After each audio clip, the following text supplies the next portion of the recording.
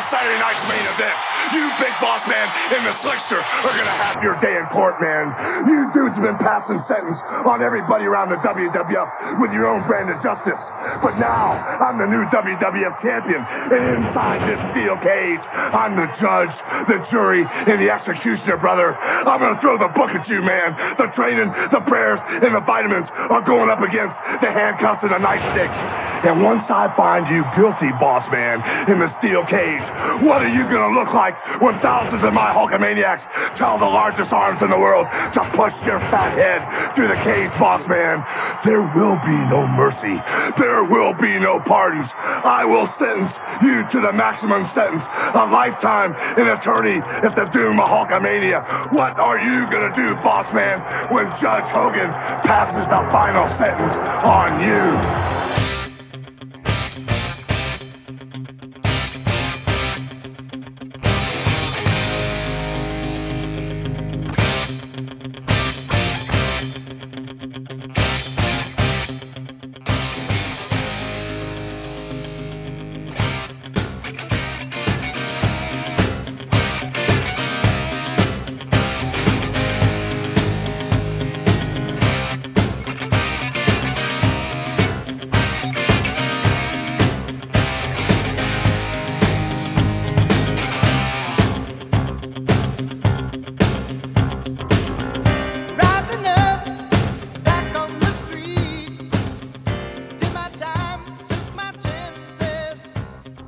Hey now, welcome to the 24-inch podcast, episode number 4. This is Steve Bennett coming to you from Buffalo, New York.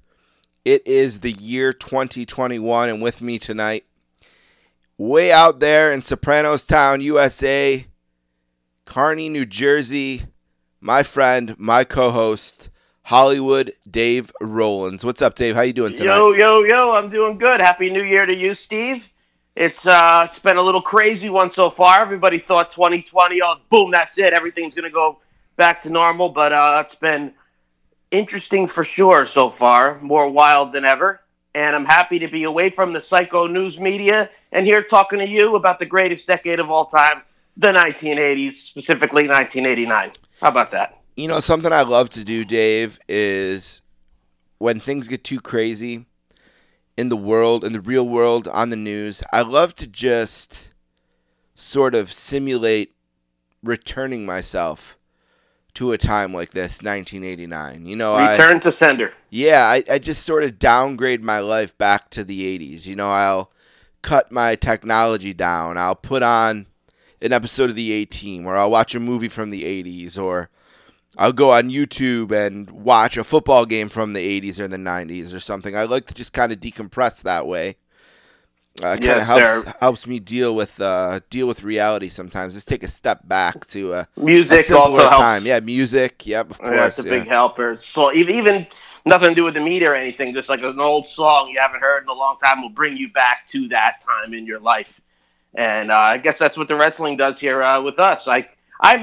Some people may argue about this if it's true or not, but I may have never left the 80s mentally. But, well, you know, I wouldn't be doing a podcast here if that was the case. But I'm not exactly that much of a John Lawrence, but I'm on the spectrum of one, and I'm proud of that. Well, we are recording on Monday, and yesterday, Sunday, the New Orleans Saints played a playoff game, and we are the Saints. Those are tough days for me, Dave. You know, I'm sort of embarrassed sometimes as a 40-year-old male, but I want to be honest, and the reality is that the Saints are a big part of my identity. You know, a big part of my life. People who know me. Yes, sir. Congratulations on the big win. Yeah, it was a big win, and people who know me, you know, one of the people who maybe only know me a little. Almost everyone knows, you know, I'm a Saints fan, and those playoff games, they're tough. The Saints won their division for the 4th year in a row this year, and each of the years up to this point, the Saints have been eliminated on the last play of the game. So 3 years ago, they lost on something called the Minnesota Miracle, a walk-off touchdown pass to Stephon Diggs. Then I thought the Minnesota Miracle was Vern Gagne had run 6,000 fans in 1987. That would have been a miracle. Just kidding. Yeah. That would have been a miracle. I don't think he could get 6,000 in 1987 though. No. Yeah. Then the next year they lost in overtime in the NFC Championship game on a field goal, and then last year they lost in overtime as well. So these games, they take a lot out of me physically, mentally. I almost don't like the way they make me feel. The way my heart beats, the way my stomach is unsettled.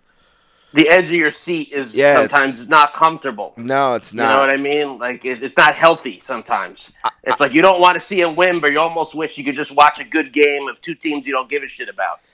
I was envious of my brothers. My brothers, they're great supporters of my team.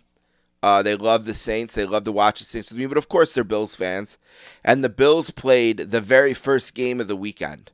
And they won their game. So by 4 o'clock on Saturday, my brothers could just kind of sit back, relax, and enjoy the next there's 5 more football games that weekend. And it was a great, I think, spot to be in. Whereas I spent all day Saturday worrying about Sunday.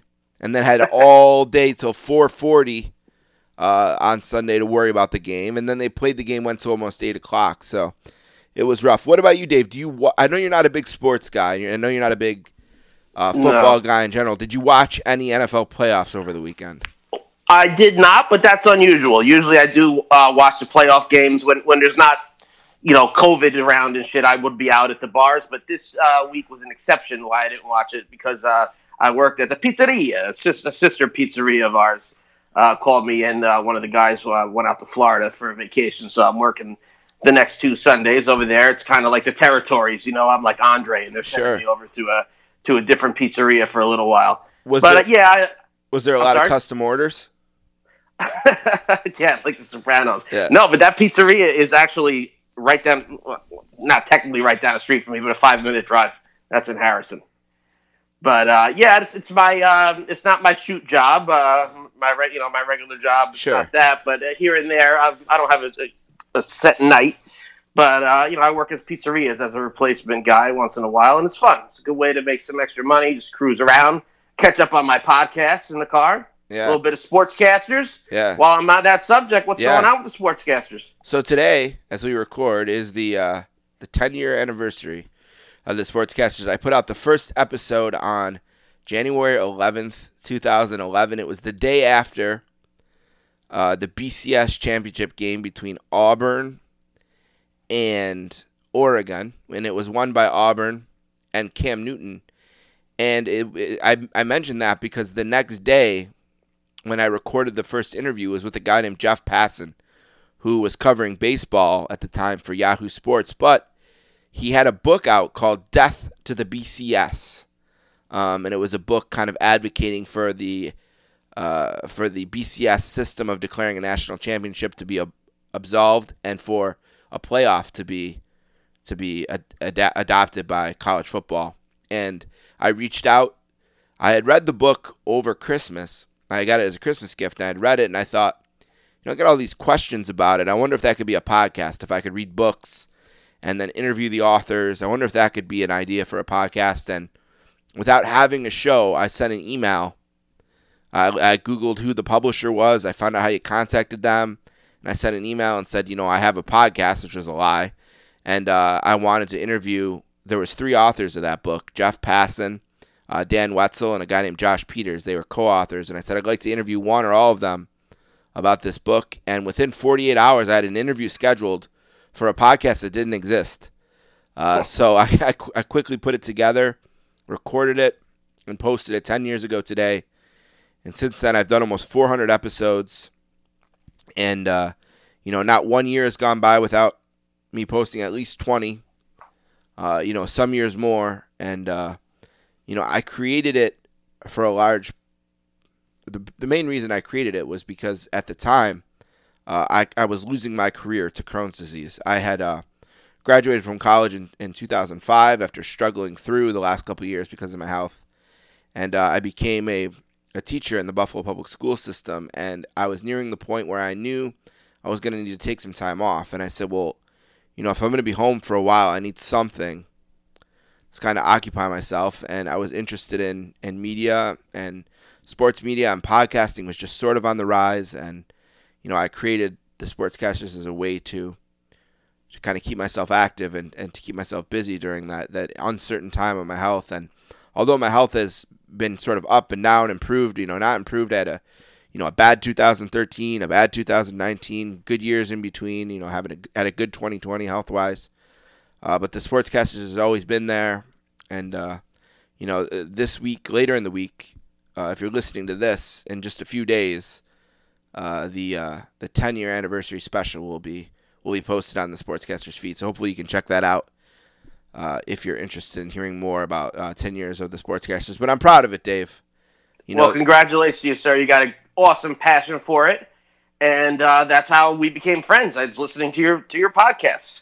Yeah. You know what I mean? But I have a question. Sure. 2011, when you started this, when the idea came to mind, like you just said, podcasts. I guess I knew what a podcast was in 2011, but I certainly hadn't listened to one yet. Yeah. Insert John Lawrence joke right there. But how did you oh my God, okay, you sent the email, but now what do I do? Do you know how to do it through your phone or through whatever laptop? Well, what was your next step? So I knew a guy who had bought all this equipment to do a podcast, and it kind of fell through. But he still had the equipment set up. So I said, hey, I want to record this show. Could I come over and do it in your podcast room? Because I had been a guest on that podcast. It was called Garbage Radio. Okay, that makes sense. And I had been a guest on this podcast, Garbage Radio, probably the summer before. So maybe like the summer of 2010. I was a guest on this podcast. So I reached out to him and I said, hey, I have this idea. I'm going to do my own show. Do you think I could come in and record there? And, he said, sure. So I was able to kind of learn from him a little bit what he had known. And then eventually I ended up buying all that equipment from him and moving his stuff into my house and creating my studio here. So that's kind of what I did. And, you say that you hadn't listened to it. Maybe you'd heard of it. Quick story here for my 20th episode. I had a guy named Peter King. I'm sure you've heard of Peter King. Mm-hmm. An NFL writer. Worked in the New York City market for a while. And I wrote to him and I said, would you be on this 20th episode? And he said, I will, but I don't know what you're asking me. I don't know what a podcast is.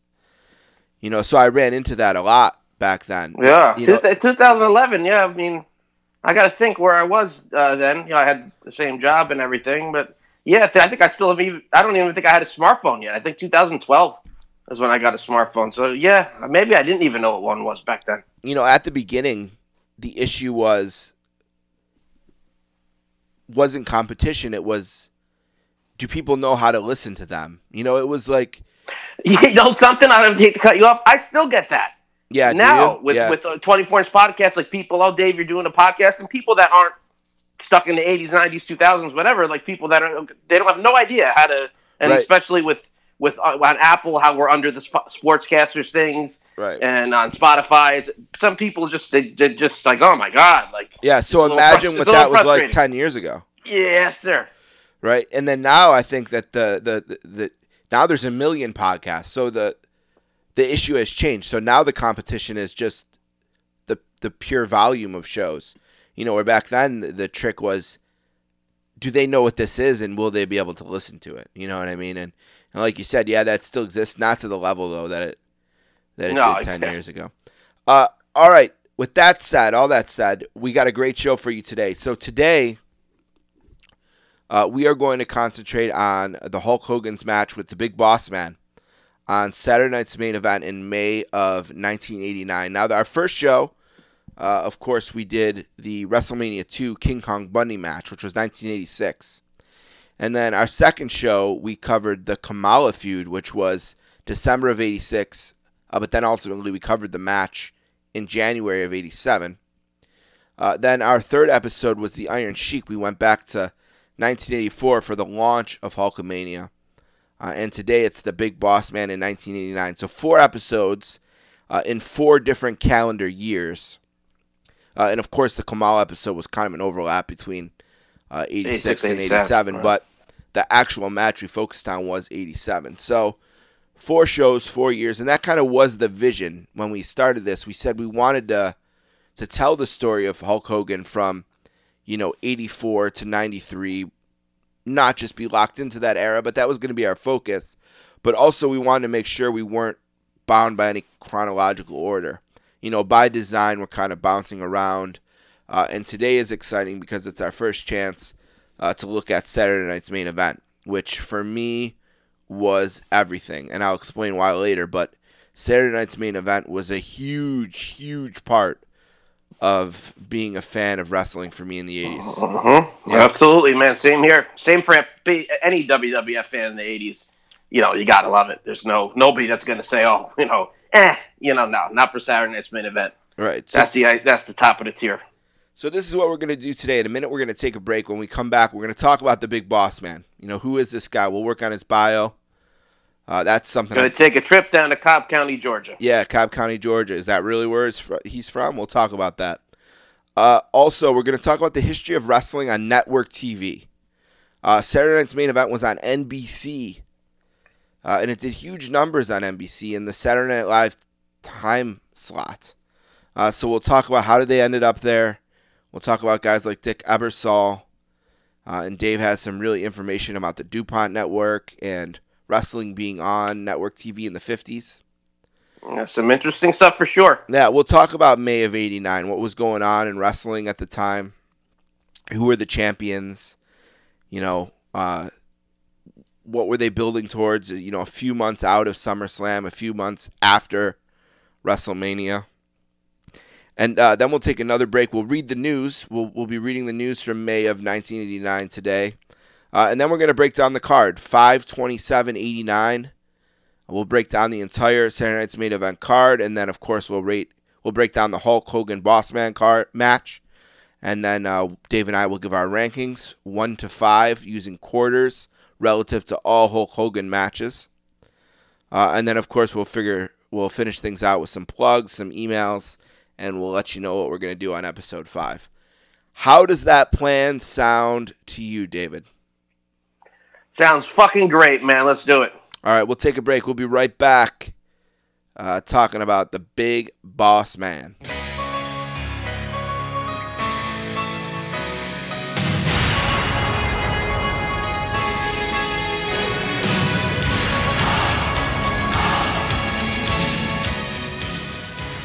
Thank you for listening to the 24-inch podcast. Don't forget to check out Steve's other podcast, The Sportscasters.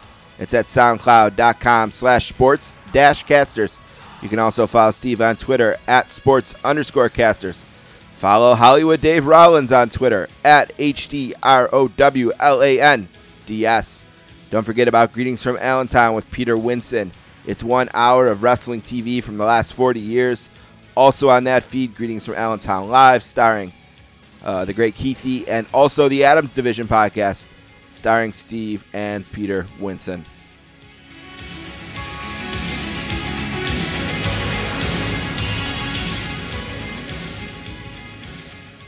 We are back on the 24-inch podcast. This is Steve Bennett and Dave Rollins, Buffalo, New Jersey connection.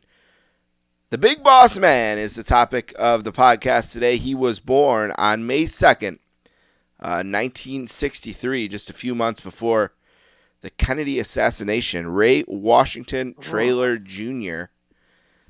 He was born in Marietta, Georgia.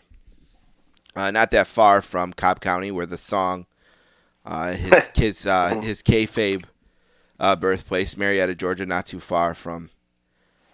Better read the signs when you go out there, or you're in trouble. Yeah, he was initially debuted as a wrestler in the Crockett territory, and he was actually a corrections officer in Cobb County, Georgia. That was his job as a shoot. He worked in the corrections field in Cobb County, and he was discovered and debuted in 1985. Initially, he worked a little bit in Continental Championship Wrestling, but really he was a green dude breaking in a huge territory. He was known as Big Bubba Rogers.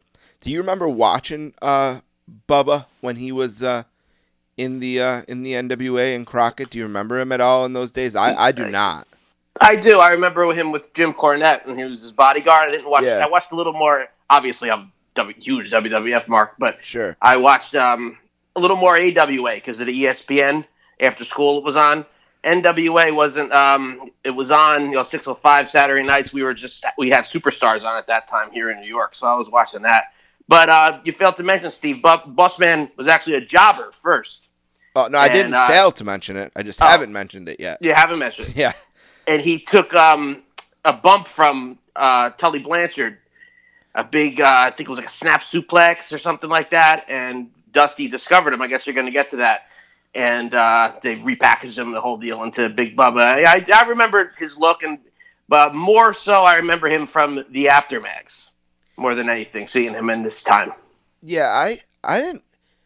I would spend the weekends at my dad's, and I would watch the 605 show sometimes. Just if there was nothing else to do, if I was laying around the house, there wasn't a lot of channels back then. There's only so many games in Nintendo you could play, and I loved wrestling, so I'd like to watch it. The studio wrestling concept, I guess, was interesting to me, and I'd like to listen to the Four Horsemen, but I only watched it infrequently. I never got a pay-per-view or anything like that, so the details of what I was watching back then, not much sticks out. I remember Sting. I remember the Four Horsemen. I remember Tony Schiavone, but I don't remember. And I remember Jim Cornette, of course, and the tennis racket. All that sticks out, as I try to look back onto what I remember. But I didn't remember him. But like you said, yeah, he began working as a jobber under his real name. And he had matches against the Barbarian and Koloff and the Midnight Express. And like you said, it was Dusty Rhodes who pulled him from TV for 3 months so that he could repackage him, and he made him as Big Bubba Rogers. And he debuted on the May 31st edition of Worldwide. And he was a silent bodyguard for Jim Cornette and the Midnight Express. He was badass. When I watch this stuff back now, considering how green he was and how new to the business he was, I thought he really did a really good job, and he was part of some famous moments. I mean, if you look back at the scaffolding match, where Cornette blows up both of his legs, motherfucker. Yeah, he's right in the middle of all that, So he was in some really big moments, really early in his career. He was a really unstoppable heel, and he tells that great story. Dave, you want to tell it? The great story about around this time where he does a great job not selling a pretty incredible injury. Is that Bubba? Yeah. You might have to refresh my memory on that, okay. I brother. thought maybe it was someone else I was talking about. But So around this time, Cornette, he's and Bubba, they're all traveling together, and they're getting out of the car in a crowd, and he gets his hand slammed in the door. Wow. And you know what it's like to get your hand slammed in the door. Yeah, sure. Right? Yeah. Oh, my God. And he totally no-sold it. Right? Oof. Doesn't flinch. Stays. Because, the character he was playing was this really quiet, silent, kind of stoic. Kind of like what, for more modern fans, what Ming became. Sure. Remember, Ming was Colonel Parker's bodyguard. That was a takeoff of the Bubba character. Yeah, sure. So he's out there in this crowd of all these people around when they're getting into the hotel. Gets his hand slammed in the door, no sells it. So they get into the room, and Cornette's like, "Wow, like, did I see that wrong? Did you not?" And he looks over, and his thumb is like 20 times. Bigger and throbbing and blue. It's like, I'm feeling that right now. Yeah. Yeah, and I never heard that story before. Thanks for telling me. Yeah, Wow. He totally no-sold it, and Cornette just couldn't believe it, that he was able to not break character like that. And I didn't mean to put you on the spot. I thought we had talked about it, but... No, it wasn't. Yeah. It definitely wasn't me. Yeah, so... That's wild. Yeah, really incredible. And he did get in the ring, too, a little bit in this run. He wrestled Ron Garvin in a Louisville street fight at Starrcade 86. 87, the UWF was purchased by Jim Crockett, and he worked a little bit there. And on April 19th, he challenged and won the UWF Heavyweight Championship from the One Man Gang. Future partner. Yeah, he was leaving the UWF to go to WWF, and he did the favors for Ray, and like you said, eventually they would be the Twin Towers. It's amazing how young the Boss Man was at this time too. Yeah, you figure crazy young. You figure he was, if he's born in 63, that's 73, 83, and then you put 4 years on that, and you got 24 years old. And Green, with wrestling around this time, wrestlers would wrestle for years, before they would get a break even close to this. This is pretty quick. Quick turnaround here. Unbelievably quick. But he does his run with Crockett, and then he works a little bit in All Japan Pro Wrestling in 1988, and then he gets the call to New York, as they say.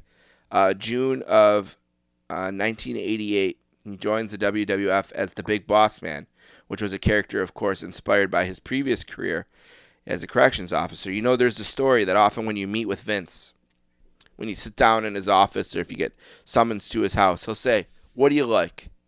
What do you do?" Like, it's a joke on Pritchard, his podcast. There wasn't a box of gimmicks.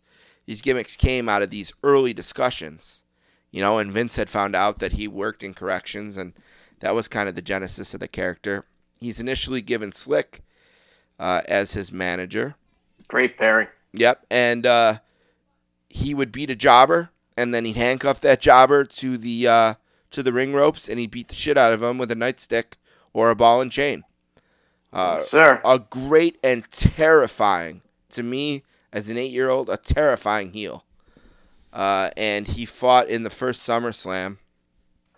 He fought Koko Beware and beat the crap out of him before he began his first angle. His first major angle, and that was, of course, attacking Hulk Hogan on the Brother Love show. But that's not the feud that we're covering today, right? We're skipping ahead to his time with Hogan in '89, and because their feud basically was over by our match tonight. Right, it's kind of a one-off. Right, and we'll talk about that in a second too, about how Saturday Night's Main Event could kind of be in its own universe a little bit, but we'll get to that in a minute. But yeah, so again, like we talked about how this guy, young guy, early push, even in the WWF, he's there for a minute and boom, he's on top with Hulk, right? It's really incredible when you think about the progression and the growth in his career and how much he accomplished in such a short period of time. I mean, him and his partner, the One Man Gang, they're right in the middle of the Mega Powers exploding. They're a big part of that when you look at the Main Event 2, where Hogan and Elizabeth and Savage do the angle where Elizabeth gets hurt and all that craziness. The Boss Man's in the ring for that. It's one of the biggest moments in WWF history, and there he is. Absolutely. Yeah, there he is. And you figure in in '89, he hasn't even been in the business for 5 years yet. So just a really incredible growth, really impressive. And at WrestleMania 5, the Twin Towers, they face the Rockers. Good match. Yeah, a really great, I think, big guy, little guy match in a tag version, with some just punishing spots. Hakeem and take. I mean, I didn't dislike Shawn Michaels back then, took his like head I off. do now, but I still like to rewind that a lot. That part there. Oh man, Losing more than a smile, brother. Yeah, just some vicious spots, but yeah. And that kind of leads us up to May 27th, and Saturday Night's Main Event, episode 21. It's a WWF Championship match against Hulk Hogan in the steel cage. But before we get to that, and we will, let's talk a little bit about Saturday Night's Main Event and the history of wrestling on network TV. Before we do that, though, Dave, do you have anything else you want to mention about Boss Man and kind of his rise? It's pretty incredible when you think about it. 89 here, May of '89, he's not even in the business 5 years, and here he is. Yeah, well, Hulkster at this time was looking for a lot of guys to come into the WWF in '88, new guys, fresh guys to work with, even though he wasn't the champion. That's how Bad News Brown came in. He came in a few months before this. Hulk saw him on TV when Hulk was home in Florida, and got on the phone to get Alan Coage over. And I believe it was he also even wanted Joe LeDuc, because you see Josh LeDuc in he has a spot in No Holds Barred, but that didn't work out. He only did a couple of tapings.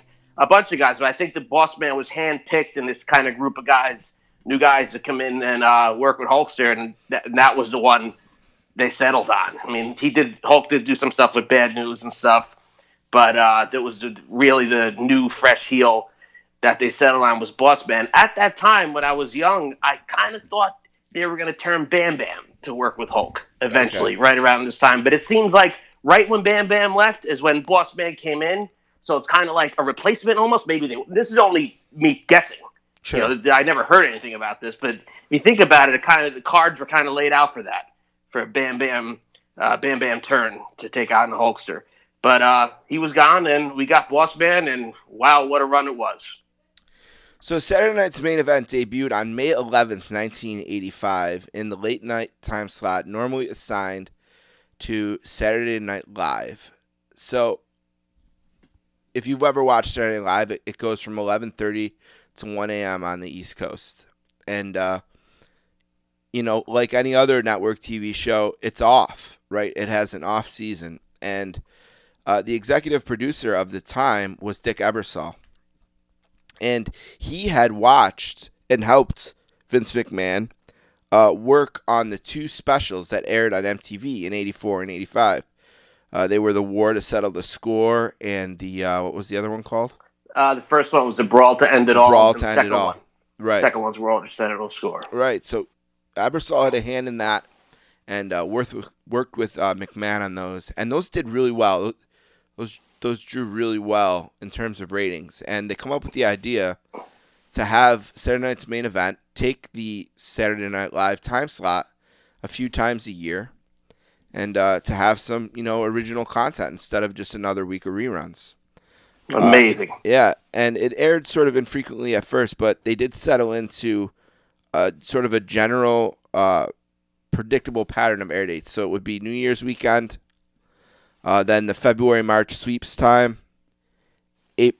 April to May, then they do one in September-October. They call that like the season premiere. Season premiere. Yep, and then they would do Thanksgiving weekend usually. And then, of course, they would start to do these Friday night versions called the Main Event. Yeah. Yeah, and what a spinoff. Yeah, and of course that will be an enormous night when we talk about those, of course. Look at this was a success. Great ratings. March 14th, 1987. That show, which is the last one before WrestleMania 3. The big battle royal. Yeah, which is won by Hercules. Yeah, and poor Leaping Lanny Poffo gets about 75 stitches. That drew an 11.6 rating, which to this day remains the highest rating any show has ever done in that time slot. So whatever the highest rated episode of Saturday Night Live is, it didn't draw as good as the March of 87. No way, brother. Now, this is really significant, too, because when this show aired for the first time in 1985, it was the first time that wrestling had been on network television since the DuPont network in the 1950s. Dave, you want to talk a little bit about kind of the history of that? And I know you prepared some notes and some information on kind of the business's first run on network TV. Sure. It was the DuMont network. Oh, yeah. What did I say? DuPont? Close enough. Dumont. Yeah, you got it. Yeah. The Dumont network. We weren't around then. You know what I mean? This is all. Whatever the fuck they call it. Say right. Yeah. Some of the stuff I'm going to say right now, it could be off a little bit, but it's pretty straightforward information. But the Dumont network, a lot of people listening might be saying, "Hey, dude, that's not a ABC, NBC, Fox." I don't know, because it was back then, but it only lasted 10 years. But it was one of the major networks, the Dumont network. It actually kind of sort of morphed into the Fox network in the 80s. A lot of the affiliates that were part of Dumont turned into the Fox network in the 80s when Fox debuted. But anyway, Dumont was around from the late 40s to the late 50s.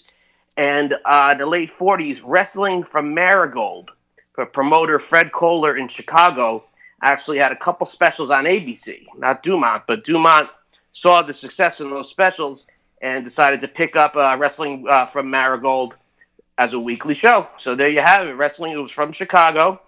and it was the NWA. Fred Kohler had it on. Then in 1956, just about around the time, about a year left of the Dumont Network, Capital Wrestling, Vince McMahon Sr., came on the Dumont Network as well. My dad told me that it was Thursday nights at 9 o'clock and then also Wednesday nights.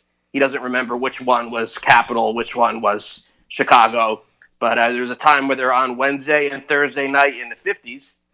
Then when Dumont Network folded, the WWF, or Capital, a.k.a. Capital Wrestling, went into syndication from around 1956 to 67, which here in New York was a WOR Channel 9.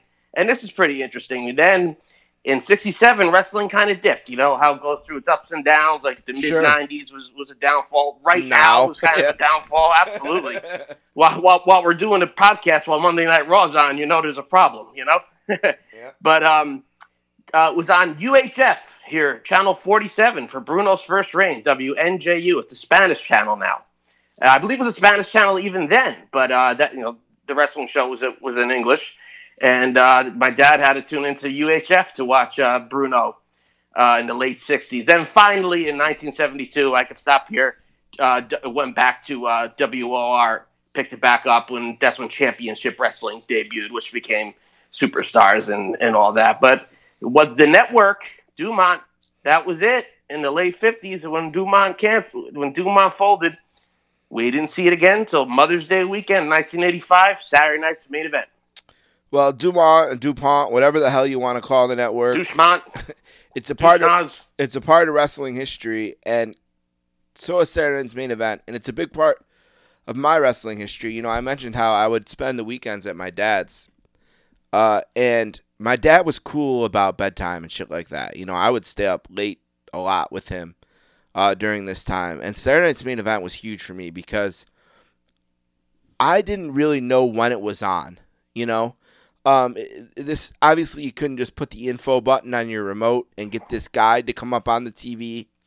There was TV guide, and I would use that if I had my hands on one, but my dad didn't get that at his house, And a lot of Saturdays, I had no idea if it was on or not. And I remember this one particular time, I had watched Saturday night's main event with my dad the week before.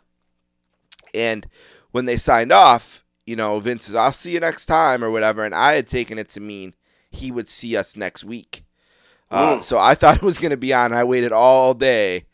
And then, the news signs off, and then there's the church lady or something in the cold open of Saturday Night's live from New York. Yeah, that was when it was good. Yeah, I was crushed, that it wasn't on. But that's the thing about this show. There was like a little bit of mystery because I'm a 6 or 7-year-old kid, 8-year-old kid.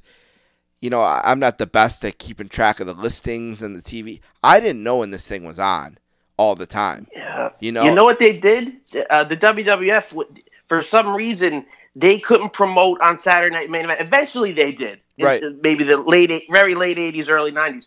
But, from 85 to 88, they wouldn't be able to say, in 3 weeks at WrestleMania or 2 weeks at SummerSlam. And then that's on Saturday Night's Main Event. They couldn't mention their pay-per-views. But then, even on the WWF syndicated program, Steve, you might remember this, when they're saying, all right, next week on Superstars of Wrestling, the Junkyard Dog, Don Morocco, the Conquistadors, whatever, they would say, oh, and by the way, this weekend, that's all they would say, it's going to be, Hulk Hogan against Mr. Wonderful Paul Orndorff. Let's have comments from both. All they would say is this weekend. So if you didn't know to put on channel NBC at night, you had no idea what the hell they were talking about. Right. But for some reason, they couldn't co-promote. And because of this, Saturday Night's Main Event sort of existed in its own world, to some degree. It followed the storylines. So basically, there's a good way to look at it. If you knew wrestling, if you were following it, okay, you would watch it. Yeah, it's following the storylines, absolutely. But if you didn't watch the syndicated shows or the house shows, you could still just watch these. Right. By themselves, and it would be okay. Right. They worked that out. They could stand alone if they had to. Yes. And if they were a companion for you, it worked that way too. Mm-hmm. Like that one we were talking about, the big rated one in March of '87. You're 2 weeks out from WrestleMania 3, and the words WrestleMania 3 are never uttered. Amazing. But obviously all night they're building towards WrestleMania 3. So many of the angles for WrestleMania 3 were built or furthered on Saturday Night's Main Event. Harley Race and the Junkyard Dog. This country never had no king. This country never had no queen. That was on Saturday Night's Main Event. At least she's in the arms of someone who cares for her. Awesome. Steamboat Savage. That's a Saturday Night's Main Event. We talked about the Battle Royal, Hogan and Andre in the ring for the first time together. Saturday Night's Main Event. The Full Nelson and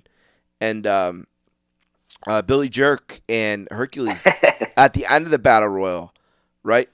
Piper's Pit, getting the perfume in the eye. Saturday Night's Main Event. So many of the important moments in WrestleMania 3 were either furthered or born on Saturday Night's Main Event without ever uttering WrestleMania 3. And you know what? As a big fan who was watching everything back then, I didn't notice it back then. Now I notice it, as an adult. But you might not even, if you're watching week to week, you're not even realizing. Today they're just not having a WrestleMania report. But wow, they're really not mentioning it. It's pretty wild. But when the news would sign off, the 11 o'clock news would sign off, and there'd be a local ad or two or whatever, and then the beginning sequence with the music and the promos, that was like the birth of my first hard-ons. You know what I mean? I would be so excited when that would come on. Actually, that could be true when Elizabeth, the Halloween special. Oh, my God. That could be true for me. Oh, my God. Yeah. But my dad and I, we were together, my dad, I had his attention, and my dad and I were together, and we were watching this, and, I would battle, too, because I would be fading, especially at 5, 6, 7 years old, by 12:30 or whatever, I'd be fading, and we would record them, and I think just about every time that next morning, I'd be seeing half of the show for the first time, because I would fade out.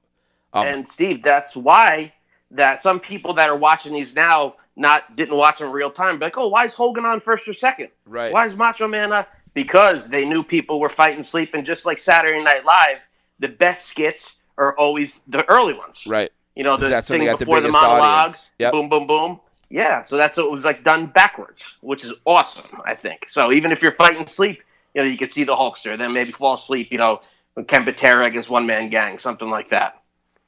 But yeah, very cool.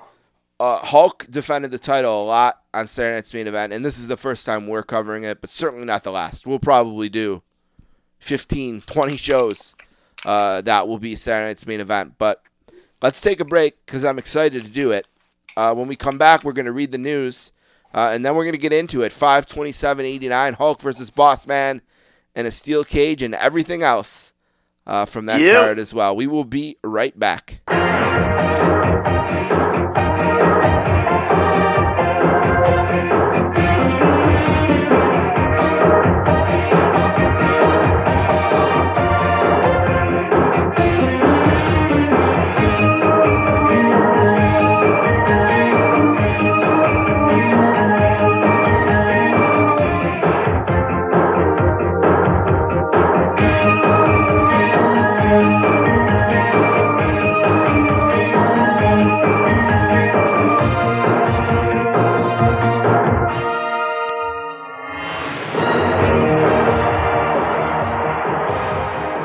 Inch Podcast, we are back, episode number 4, the Big Boss Man, Steve Bennett, Hollywood Dave Rollins here, talking Saturday Night's Main Event for May 27th of 1989. But before we do that, Dave, it's time to read the news.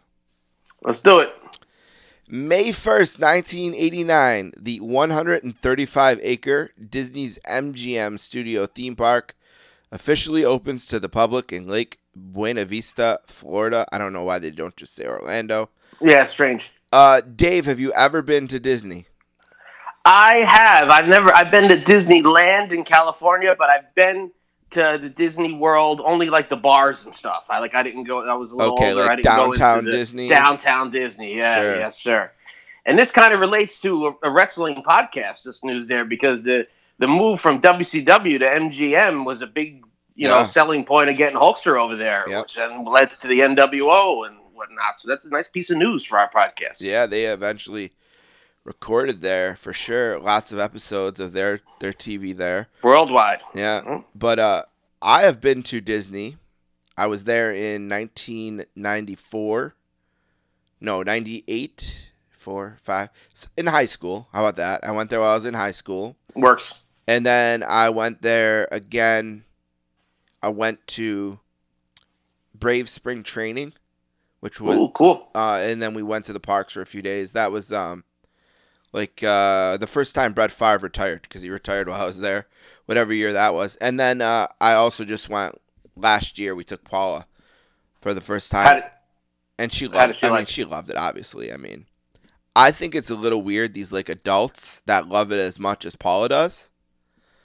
You know, yeah. I'm not that, like, there's people there's Disney, the subculture of Disney is Do you think it's insane. like how adults like love Star Wars, even adults like 80s wrestling? It's kind of like going back into their childhood. Sure. Maybe some of that Mickey Mouse. Okay. Yeah. Kind of makes sense. And I think it's a lot of people who didn't have the opportunities as a child to experience it, and they're kind of reclaiming that piece of their childhood. But I also did go to Disneyland on my honeymoon, Cool. which, I didn't enjoy all that much. But it was a part, we took a 2-week honeymoon, and that was just a couple of days of it. So Heard you didn't leave the hotel.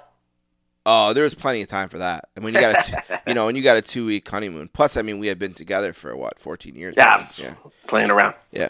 But no, that was a very important part. I think going into the honeymoon, I demanded it once a day. Just once? Come on.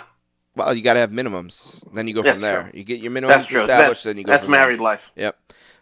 Also on May 1st, the U.S. Supreme Court rules that employees will have legal burden to prove non-discriminatory reasons for not hiring or promoting. Sounds intense.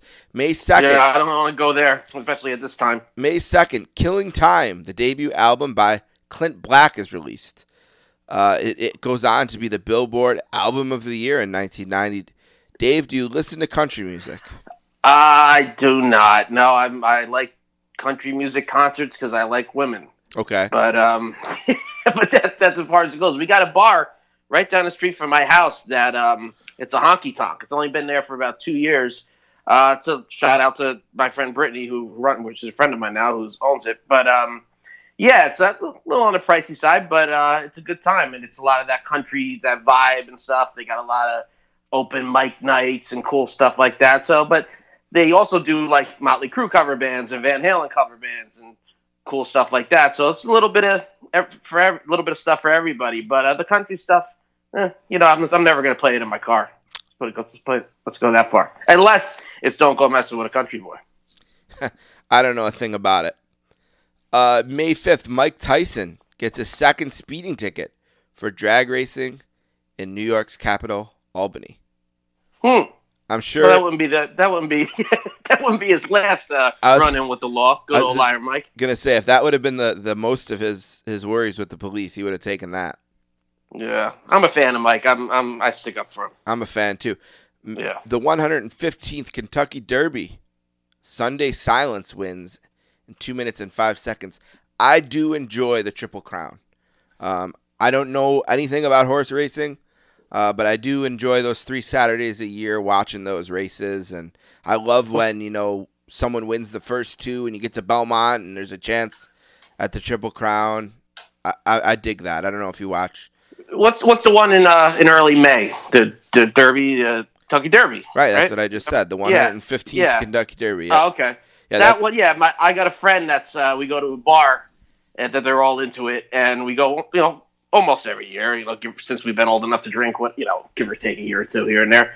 But, everything, sometimes, we get a little wild in there, we get the jukebox going, but then, the race comes on, everybody gets all serious and stuff, and I don't know, sometimes some people aren't that into it, and there's a little animosity there. But, it's, hey, the type of person I am, even if I'm not into something, if there's a reason to go out and have a good time behind it, I'm all for it. Yeah, and that's a good one. May 7th, the Panamanian voters reject Manuel Noriega's bid for presidency. Okay, not a big surprise that a dictator, when given the opportunity to have an election, wouldn't win. But Yeah, Panama. Yeah. What are you going to do? Panama, right? Panama. Paul McCartney releases a remake of Ferry Across the Mersey in aid of those affected by the Hillsborough disaster, which claimed the lives of 96 Liverpool football fans. Which it's a really tragic event at a soccer game in England. Nice of Sir Paul to do. I can't say I know the song. No, but, Sir Paul, I'm sure it was great. Yeah. May 9th, a journalist petitioned Chinese government for freedom of the press. Spoiler alert, that didn't work out. Yeah, very timely. Good old, Too timely. Good old China. Uh-huh. Yeah. China. May 9th, Mets Rick Cerone errors after 159 errorless games as catcher. You remember Rick Cerone as a Mets player in the 80s? That doesn't ring a bell off the top of my head. Also on May 9th, Vice President Quayle says in the he says in the United Negro College Fund speech, quote, "What a waste it is to lose one's mind instead of a mind is a terrible thing to waste." May 10th, a sad day for me. Barcelona of Spain win the 29th European Cup against Italy, 1-0 in Bern. I'm not a soccer guy, but I'm a huge fan of Italian soccer. There you go. Yeah, the town I live in, we call it Soprano Town, USA. Yeah. We got that really soccer town, USA. Yep. Yeah, so being not a big sports guy, I played football in high school, stuff like that, but it's hard for me to get away from it. Do I remember that back then? No. But, some of the bigger football, soccer games now, like I say, I like to go out and have a good time, that I'm, accustomed to watching some soccer matches or whatever you want to call it. And now here's a shocker. On May 10th, Manuel Noriega's Panama government nullifies the election, which the opposition had won 3-1. So, hey, I'm trying to get away from this stuff. Yeah, dictators and elections, they don't go well. Dick potato. Yep. The Campbell Conference Final, the Calgary Flames beat the Chicago Blackhawks 4-1. They're going to go on to the Stanley Cup Final, where they will play. I'm sure we'll find out who they play in a minute. So one of our listeners, Tim, was telling me how he loved, I never knew it, he loved Wayne Gretzky, and we brought him up on our last show. And so I went on to tell him that Wayne Gretzky is my third favorite hockey player after Gene Okerlund's son and Chris Jericho's dad. He enjoyed that. Yeah, Gene Okerlund's son, a member of the 1984 Olympic team, played college hockey at the University of Minnesota.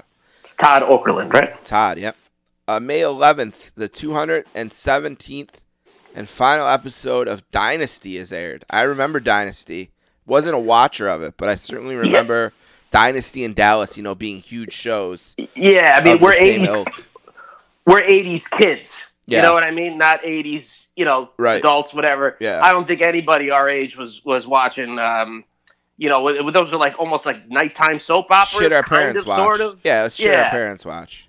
I think maybe now, if I tried to go back and watch it, I may like Dallas, but I never got a chance to go back and watch it. I may someday. It sounds kind of cool. Right. But all the other ones are kind of Knots Landing, this one, that. They all kind of just pile up together in me as all like the same shit. But again, we're too young for that. Well, maybe an inevitable piece of business here. On May 11th, U.S. President George H.W. Bush orders 2,000 troops to Panama, where obviously they're having a crisis. May 11th, the Prince of Wales Conference Final. The Montreal Canadiens beat the Philadelphia Flyers 4-2 to set up the 1989 version of the Stanley Cup, which will be all Canada. As used to love Flames. Used to love being the who was it? NHL hockey for Sega Genesis. I used to love being the I don't know, is it the Flames or the Flyers? Well, who gives a shit? One of those. I love NHL hockey on Sega. Yeah, it's a great game. Yeah. May 12th, Entertainment Tonight makes its 2000th TV performance. This makes me wonder, how many must they be up to now? Yeah, oh my God. 1989. Right? Mary Hart, huh? One of the greatest WrestleMania God bless celebrities Mary Hart. As well. Yeah. Yeah. 2000 back. God, it's got to be, I don't even want to think about it. Right. Another one. My head explode. Another one from the 12th. The last graffiti-covered New York City subway car was retired. We talked a little bit about the New York City Transit last time.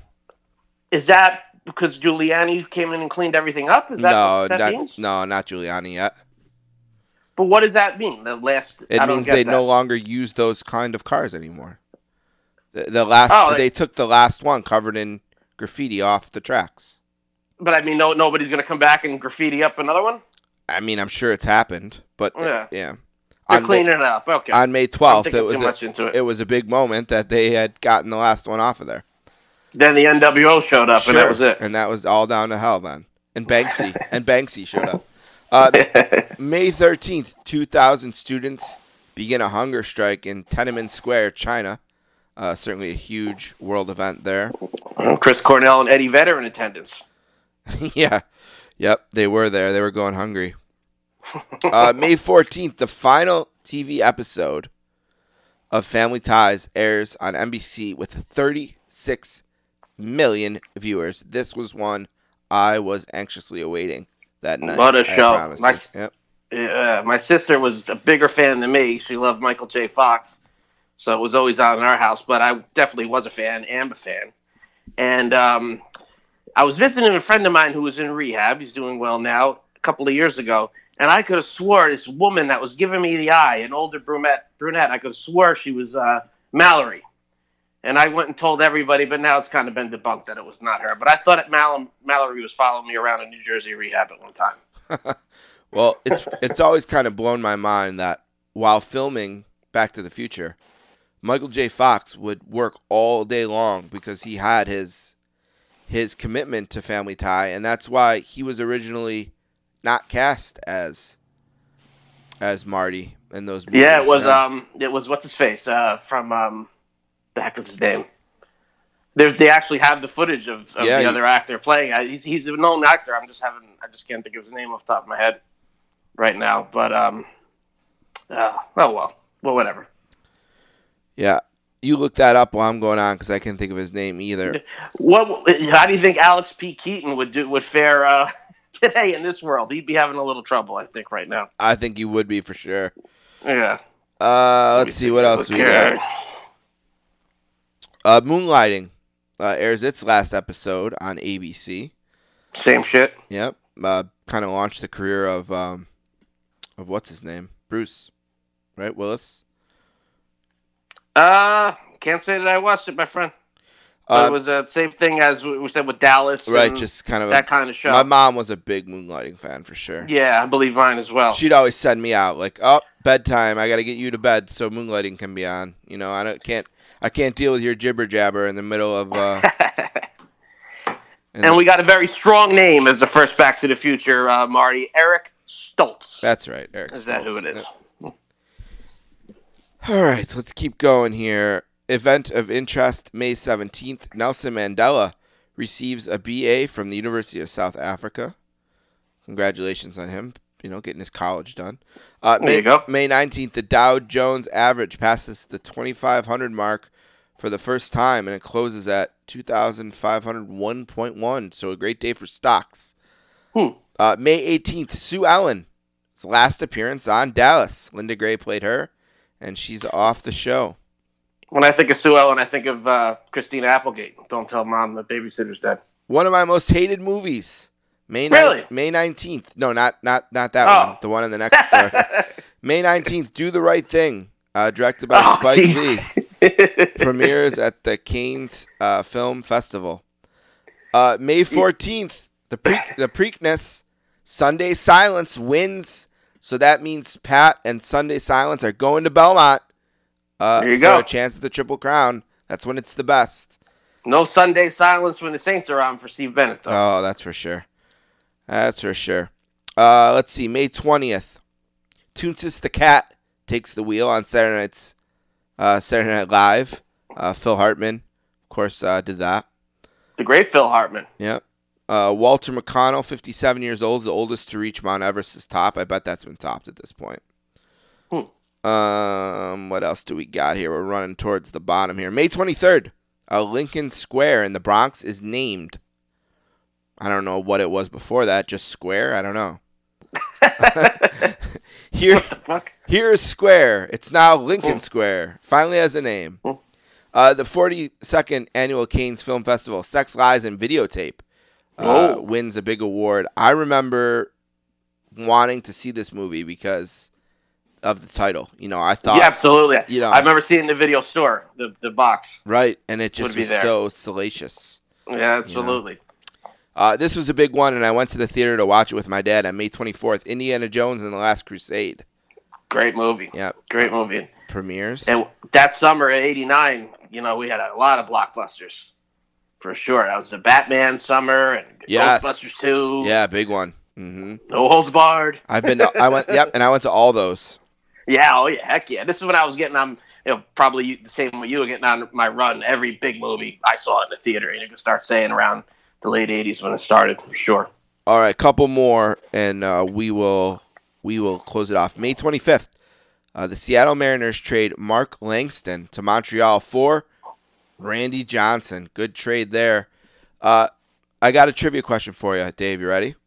Let's do it. All right, the big unit, Randy Johnson, had his number retired by the Arizona Diamondbacks. As a gift, the Diamondbacks gave him whose drum set? Well, while I'm thinking about that, I want that to be my nickname, the big unit. The big unit, don't we all? I'll give up Hollywood for that, especially with what Hollywood's doing lately. Not the Hulkster, the other real Hollywood.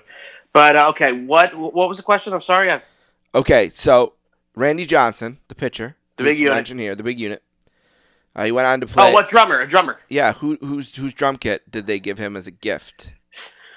Oof, this is something I should know. Yes, and it was an active drummer in the late 80s. Yes, he was. Now, of course, it was years later that he got the gift. Obviously, no. The answer is Neil Peart. I was gonna I swear to God, I was gonna say that next. I swear to God, I wouldn't bullshit you. That was gonna be my next question. They gave him because I know you like him. One of the 5 drum kits that were produced for the R30 tour, and he's got it in his house. It's pretty awesome. Okay, May 25th. What's your favorite Rush song? Entre Nous from Permanent Waves, Subdivisions, Closer to the Heart. I am The Necromancer. Obsessed. Lately, I've become obsessed with Roll the Bones. Okay, I love Roll the Bones. Yeah, I love that song. I like that. My gym song. I've listened to that a lot lately. I like that album. May 25th, Stanley Cup Final, the Montreal Forum. The Calgary Flames beat the Montreal Canadiens 4-2, and they win the Stanley Cup. It is their first, and still to this day, only Stanley Cup title that the Flames won. Now, this is the second to last time a Canadian team wins the Stanley Cup. So in 1993, the Canadiens win it. But since then, no Canadian team has won the Stanley Cup all the way back to 83. But of course, in 89, the Flames from Calgary win their one and only title. May 26th, Conspiracy Theories loves this. The United States performs a nuclear test at a Nevada test site. Mike Schmidt, 12-time All-Star third baseman, retires from Major League Baseball. He cries and is one of the great all-time bits on Stern Show is them listening to Mike Schmidt crying. You might have to send me that. Yeah. If you have it in the archives. Yep, I'd like to hear that. I do have it. May 30th. He was on the Mets, right? Phillies. Phillies, okay. May 30th, Margaret Ray pleads guilty to breaking into David Letterman's home. Wild. Yep, his stalker. Let's do, one more. Who the hell would stalk him? Right? May 31st. May 31st, the first ever International Rock Awards and the first presentation of the Rock and Roll Elvis Awards. So lots of awards to give out then as well. The King just celebrated a birthday. Yep. So that'll do it. 86. That's the news for May of 1989. I love it. All right. With that said, let's move on to Saturday night's main event. It airs on NBC, of course, on May 27th, 1989. Dave, that was in the can for quite a while. It's stale. It was actually very, very moldy. Yeah, and it was recorded much earlier in April. You have a theory as to why you think it was held off for so long. You want to share that? Yeah, it was recorded on April 25th in Des Moines, Iowa. Now, normally, like you said before, you gave the rundown of the pattern of Saturday night's main event where they'd fall. And you mentioned that late April, early May was the one that they would do after WrestleMania every year. So this being taped on a Monday, on the Superstars tape in April 25th, it was probably supposed to air that Saturday or maybe the Saturday after that. But we didn't get it till Memorial Day weekend, May 27th. I was down the shore watching that because anybody from Jersey's got to be down the shore, Jersey Shore, on Memorial Day weekend. And I was down there watching it. And the reasoning, I think, that they chose to push it back a couple of weeks is because that Friday, June 2nd, was the world premiere of the major motion picture No Holds Barred. Yep. And that's what this Saturday Night's Main Event pretty much centered around promoting that. So Saturday Night Live probably, at that time, probably never had a lot. It probably was always a rerun on those holiday weekends anyway. So they probably gave the WWF the option of doing it on their normal week or pushing it back to that week. And so we got a moldy Saturday Night's Main Event, but hey, we didn't know at the time. Now, one of the great things about Saturday Night's Main Event, and I mentioned it earlier, is that they kick off with these incredible promos in front of a green screen with all these cool graphics. Looked really great for the time, but tonight there's only one. It's a good one, promo from Hogan, but that's all. Yeah, my music didn't play either. Everybody loves the Animotion music, and then later on the music it turned into. But there'd be music when the guys were cutting their promos, right? Like a scary little, like almost sounded like the Exorcist song in the background. But I finally found it. It's from some bicycle movie from 1985. I have it downloaded now, but it's a little piece. You got to put it on a loop to keep it going. I guess was what they did. But it was kind of like scary almost while these guys were talking. You had that little noise going on in the background. Just wanted to throw that in there. Now, the show starts with them showing some video of Rick Rude winning the Intercontinental title at WrestleMania 5, which, of course, is the first time that a member of the Heenan family has a title. An ongoing bit with Gorilla. Yes. Up until this point. No champions. Brain. Right. But finally, he breaks it, and he gets his...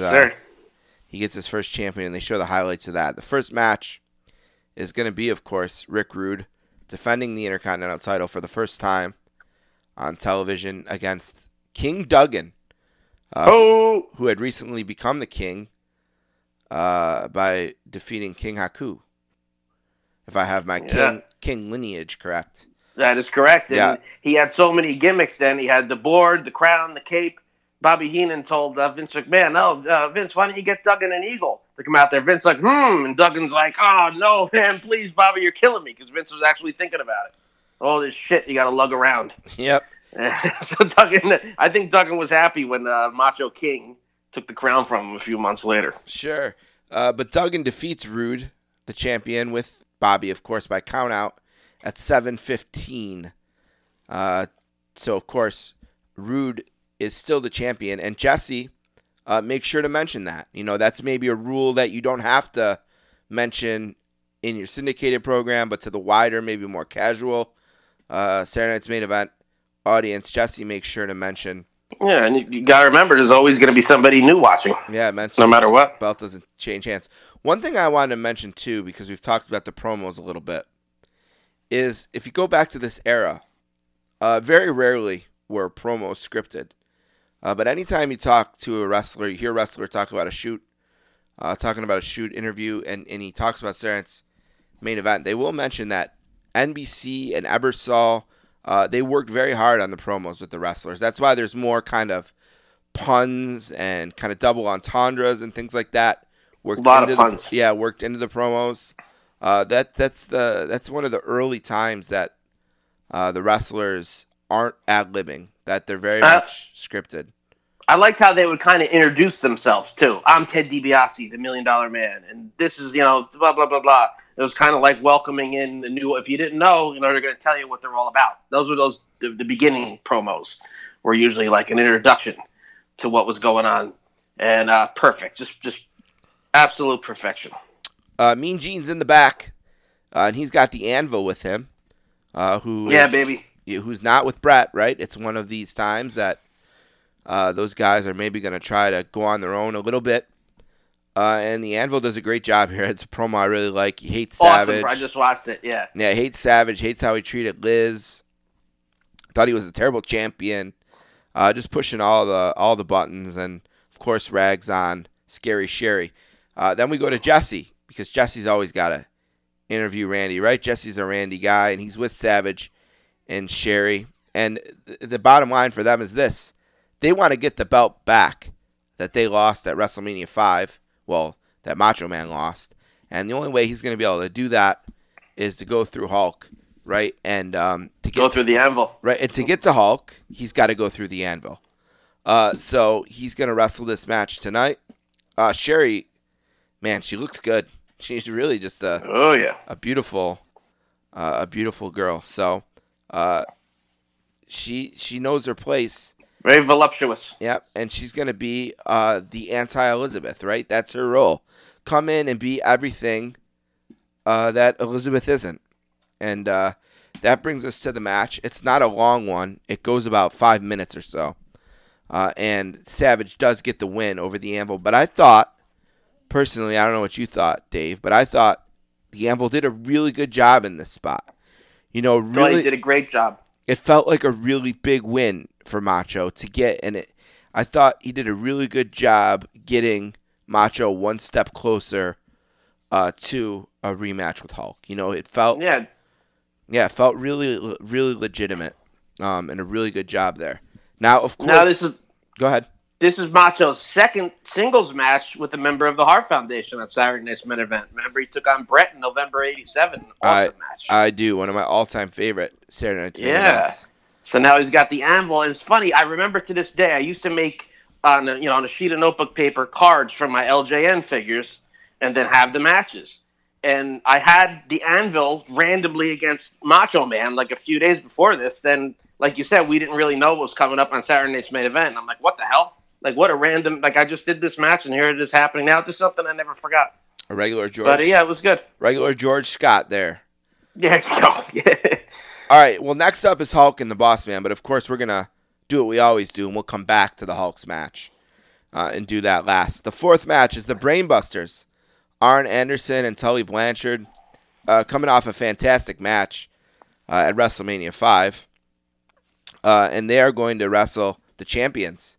You're a loser, Tito. Yes, that loser Tito, he screwed over Strikeforce. Rick Martel had a walk-off, and the Brainbusters got the win at WrestleMania 5, and they are going to fight here. Demolition, Axe and Smash, the champions. They're coming off their title defense against Fuji and the Powers of Pain. 9:15, they gave him time, and I really, really enjoyed this match. Love watching the Brainbusters. The crowd is really hot for it. Demolition's super over, I thought, here. Really kind of maturing into their face run really well. Wow, I enjoyed this. But again, the champion loses, but it's not enough to change the title because it's a disqualification. So, what'd you think? Remember that we're gonna have. I thought it was a great match. Demolition was at their peak right now, mid-1989. That's peak Demolition. They are my Road Warriors. Demolition is just a phenomenal team. That's the team I grew up with. Bulldogs and Hearts as well. The three of them, those three teams. I'm a WWF kid. Those are my three teams. The Brainbusters are great heels. And remember that what's happening in the July Saturday Night's Main Event, a big rematch with a very different outcome. Absolutely. Jesse's in the back with Savage and Sherry again, and they talk about Hogan, who they say he can't duck and hide anymore. Savage is the number one contender. He's going to take his belt back, and he says that Sherry is loyal and doesn't have wandering eyes. And Sherry's right there, of course, to add some rhetoric as well. Snuka versus Boris Zukov is next. Jimmy had shown up sort of randomly as he just kind of walked out to the ring during WrestleMania 5. Yeah, I got a great story with this. Sure. We, WrestleMania 5, we had my cousin was over, friends from school, whatever, 7, 8, 9, 10 people. living room watching WrestleMania 5, and the pizzas came. I think you have a similar story about something like that. Yeah, WrestleMania 3. And we went inside, had pizza because coming up next was Bravo and Garvin. It was kind of like a throwaway. Go in for the pizza.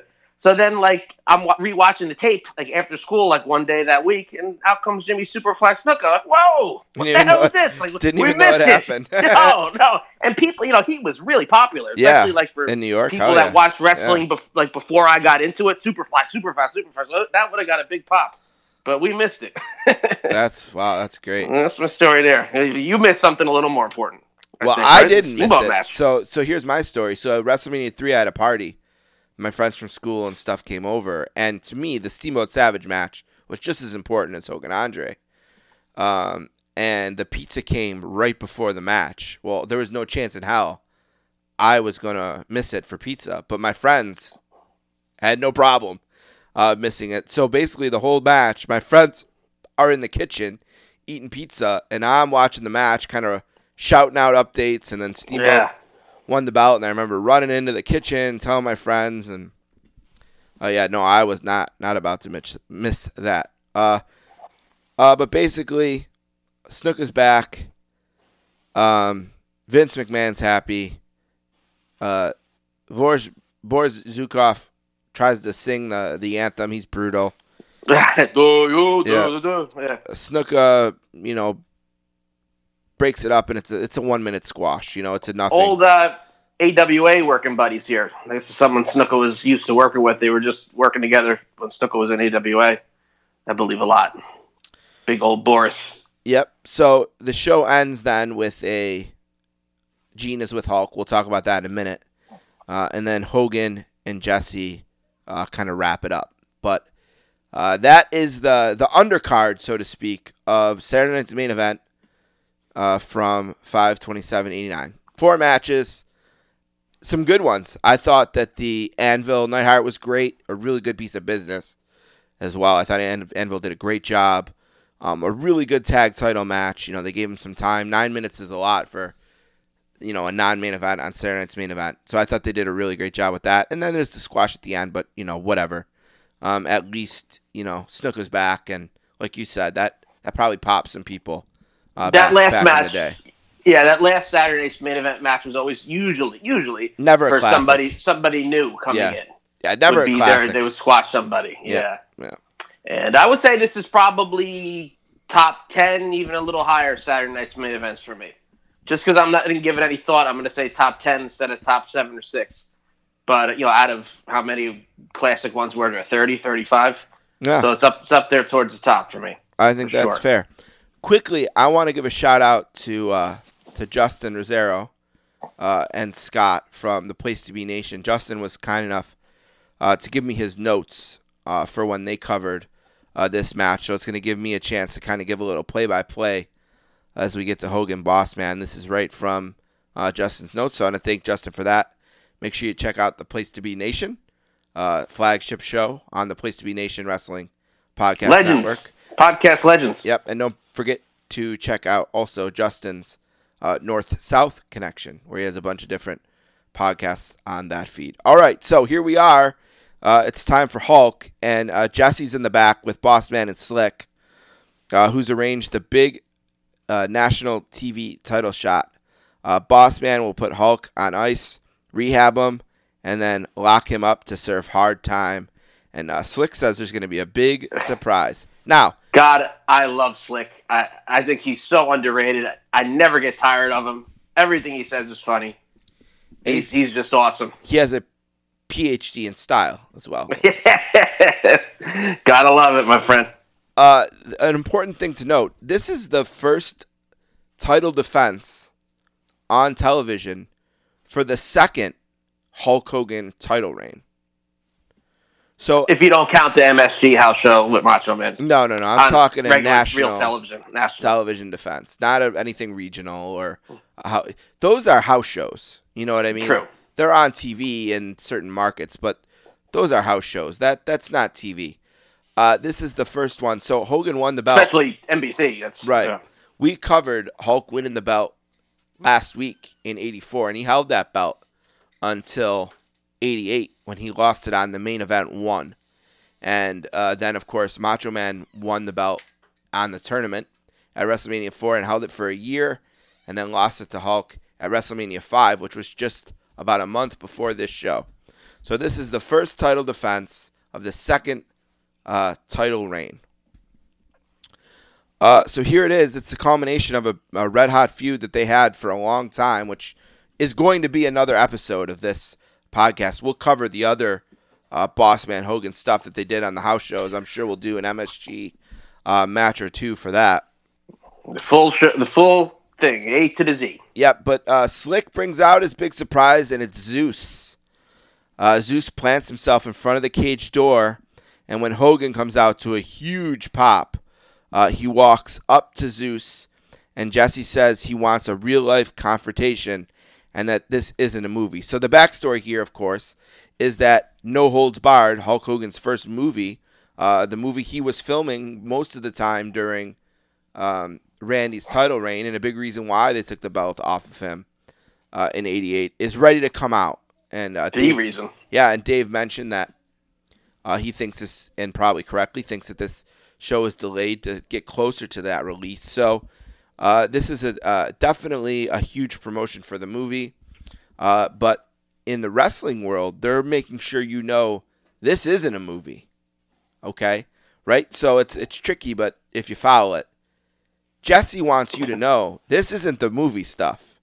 This is the real thing. So in the world of the WWF, the movies are fake. But the it would really confuse WWF people. is real. People that say, call wrestling fake, then you go, well, you don't like movies? Imagine they go watch this, so you'll be really confused. Absolutely. Well, Zeus kicks Hogan and sludges down on his traps a few times and then walks out. Really an ass kicking. And I remember watching and thinking, how the hell is Hulk going to wrestle the Boss Man now?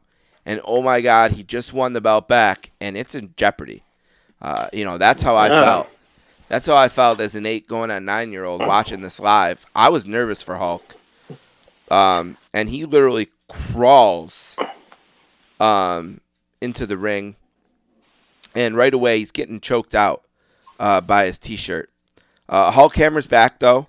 Before you go Sure. on with the match, Steve, I'm sorry to interrupt. I just wanted to throw in that there was a little trickery there with the Zeus attack on Yes, there was. Hulkster Go at ahead. the beginning. Yeah. Hulk was coming down the aisle, filmed in Des Moines, Iowa on April 25th. Zeus went a little too light on him. It didn't look good for NBC. So the next night, they redid it. I guess they put the cage back up. I don't know if they had another cage match. I'd have to look that up. I'm sorry, I don't know that the next night with the Boss Man or not. But they reshot that stair, Zeus on the stair, hitting Hogan the next night, April 26th, in Omaha, Nebraska, at a challenge taping. They spliced it in, I guess, with the help of Dick Ebersol and NBC, and you could hardly tell. But pretty wild there. That's what they did. You can hardly tell, but once you know, you can kind of tell. Once you know, you know. Yeah. Yes, sir. Yep. Jesse says this is great for Hulk because he can cheat like crazy, which is, classic Hulk. But the Boss Man recovers, takes Hulk down, and drops a big splash on him, and then heads for the door. But Hulk stops him. Remember, in this era of these cage matches, the only way to win is to either get out of the cage over the top or through the door. That's how cage matches in the WWF. It's our first one, Dave. Our first cage match here. So should mention that. Boss Man works the champ some more and then climbs and gets halfway down. But Hogan runs over and catches him and pulls him back up to the top. Settles him in and then hits the iconic superplex off the cage to a massive pop. And as Justin writes here, what a moment in spot. Both men are down and out for a bit, and Hulk recovers first. Dave, do you remember your reaction to Hulk superplexing Boss Man off of the cage? I do. So do I. And the reaction happened 2 months before this because it happened at Madison Square Garden Network March 18th. Now, here's the thing. I did not see that.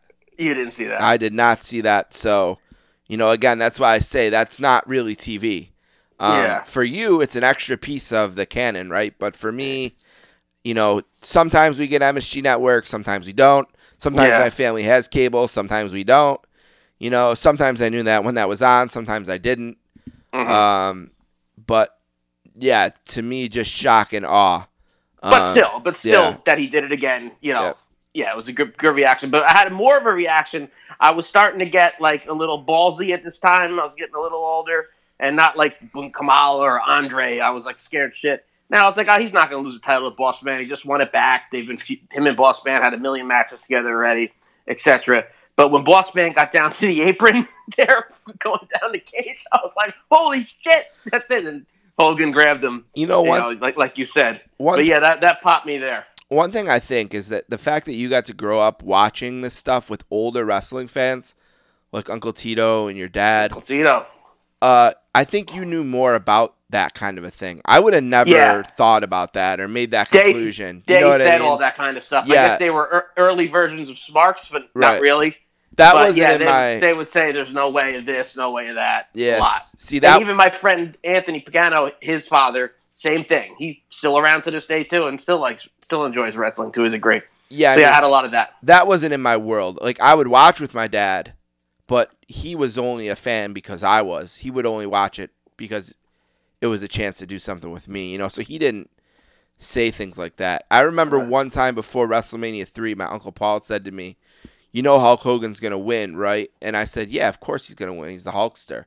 Well, he thought he was spoiling it for me, and to me, I thought it was just Hulk Hogan bravado. You know what I mean? Yeah. But there's one, that Andre match, Uncle Tito and my dad had no answer. The Warrior match, they had no answer. There's some where you're just not, sure. You can't pick it. That's what makes them the best ones. Yeah, that's good booking.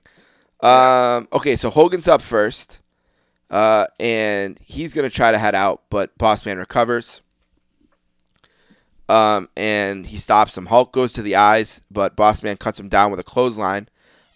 He then chokes away and gets hold of a chain, but Hulk blocks the right hand, and both men end up spiking each other's heads into the cage. Boss Man goes for the door, but Hulk stops him and unloads with a fury. Hulk grabs the chain and punches Boss Man with it twice as Jesse just berates Hogan for cheating. Hogan runs Boss Man into the cage over and over and then drops the leg. He starts to climb, but Slick comes in and ties up his leg. Hogan kicks him off as Boss Man starts to climb, but Hulk crotches him on the top and then cuffs him to the top rope. He climbs. And Love that. Yep. Love how he cut the whole idea of a cage match is to get away from your opponent in WWF. Love that he cuffed him. Yep, and he climbs over the top and he gets the win. A very fun and memorable match. Great heat. Justin has his notes here. This is interesting, Dave, because we can see what you said. He says, not as good as MSG. That's probably true. I haven't watched the MSG one recently. But MSG, you got more time. It's not as compressed. And it's in MSG as opposed to Des Moines, right? And for me, I saw it first. Right, you've already seen it. Sure. If the Saturday Night's Main Event was first, even in Des Moines, maybe I might like that one a little better. But I haven't watched the MSG one in a long time. Maybe I'm going to watch that tonight. So to compare the two. And also, that same day as MSG, that night, they went to the Boston Garden and worked in the fence cage, not the blue cage. And I don't believe they did the spot in the Boston Garden. So they didn't go around doing it every town. Boston Garden's a huge town, so I don't know what the hell. Maybe one of them didn't feel like doing it. The Hulkster was like, doesn't work for me, brother. Not twice in one day. Well, just for the record, Justin gave this 3 stars, but of course that's relative to all matches. Correct. Not just, this one. Okay, later, we skipped over it earlier, Gene talks to Hulk and congratulates him on his first national TV title defense. And Hogan talks about Zeus and tells him to forget Hollywood and come to the ring. They plug No Holds Barred, and the show goes off the air. Wow. I'll rank it first. I remember obviously popping for the spot. I remember going crazy when Hulk handcuffed him and got out. I was legitimately very worried from the moment of the Zeus beatdown and the thought that Hogan then had to get in a steel cage with someone as menacing as the Boss Man. I didn't know if Hulk could do it. I thought it was a great piece of business. Really well done. I really enjoy Saturday Night's Main Event in general. I can watch these cards anytime. Paula and I have a thing called doing snack. and I'll go check and see if she's up in her room, 11, 12 o'clock. If I hear her in there, I'll say, hey, you want to do snack? And we'll have a bowl of cereal, and we'll put a Saturday Night's Main Event on. I love that you guys watch the old stuff together. Yeah, it's so rewatchable. Any of the episodes, they're short, they're easy to consume, they feel big, and that's the thing. This feels and felt really big. It really did. Without the commercials, you can really bang through them. Yeah, it's about an hour long, but it just felt really big. The movie was coming. I was pumped. Hulk had just won the belt, and I was really nervous that it wasn't going to be 4 years like the last time, because this just felt like a big challenge. And like he always did, he rose to it. So I'm going to give it 4 1/4.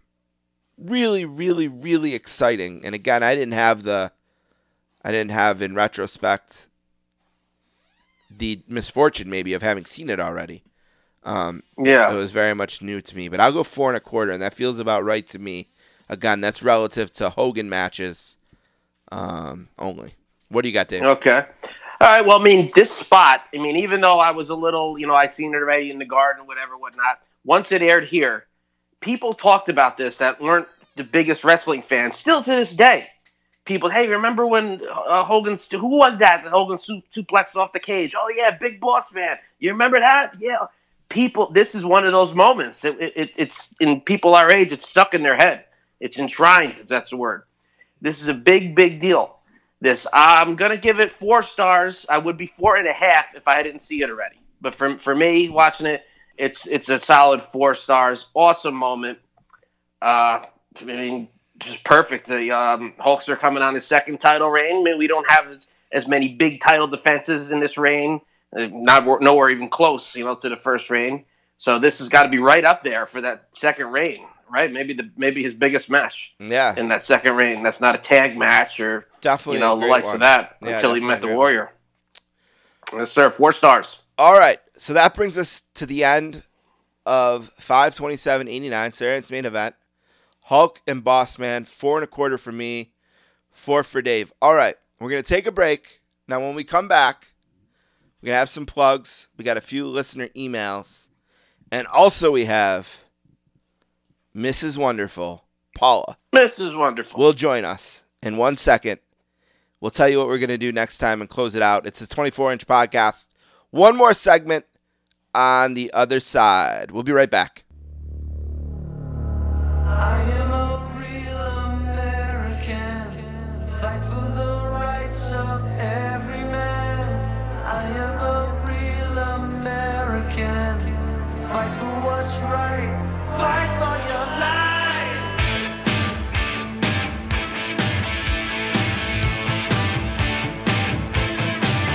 When it comes crashing down and it hurts inside, you gotta take a stand, it don't have to hide. If you hurt my friends, then you hurt my pride. I gotta be a man.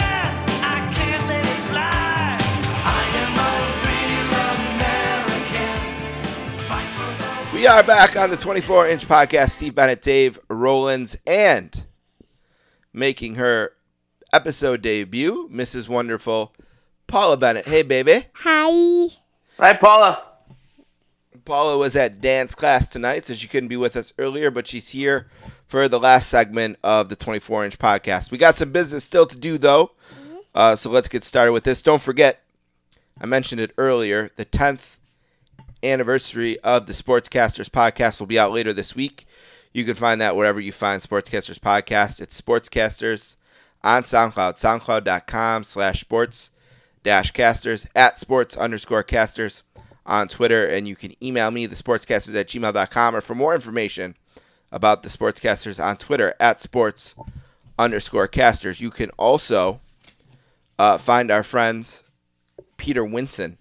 You can find him, greetings from Allentown, @GF Allentown Pod on Twitter. He recently celebrated his 200th episode of that podcast with a cool episode about the 1987 Slammy Awards. Great episode, Peter. I loved it. Absolutely loved it. I want to give another shout out and thank you to Justin and Scott from the Place to Be Nation flagship show. They provided some of the notes that I read on today's podcast. Thanks to Justin and Scott for that.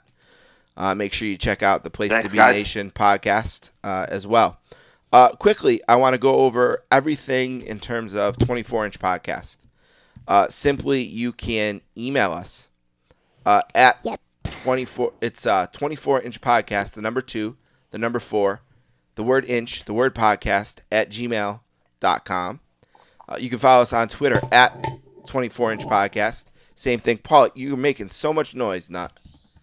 At the number 2, the number 4, the word inch, the word podcast, 24-inch podcast. Still. Paula, can you tell the listeners about Twitter? What do you know about Twitter? It's your podcast. Oh, okay. Apparently nothing. She's canceled.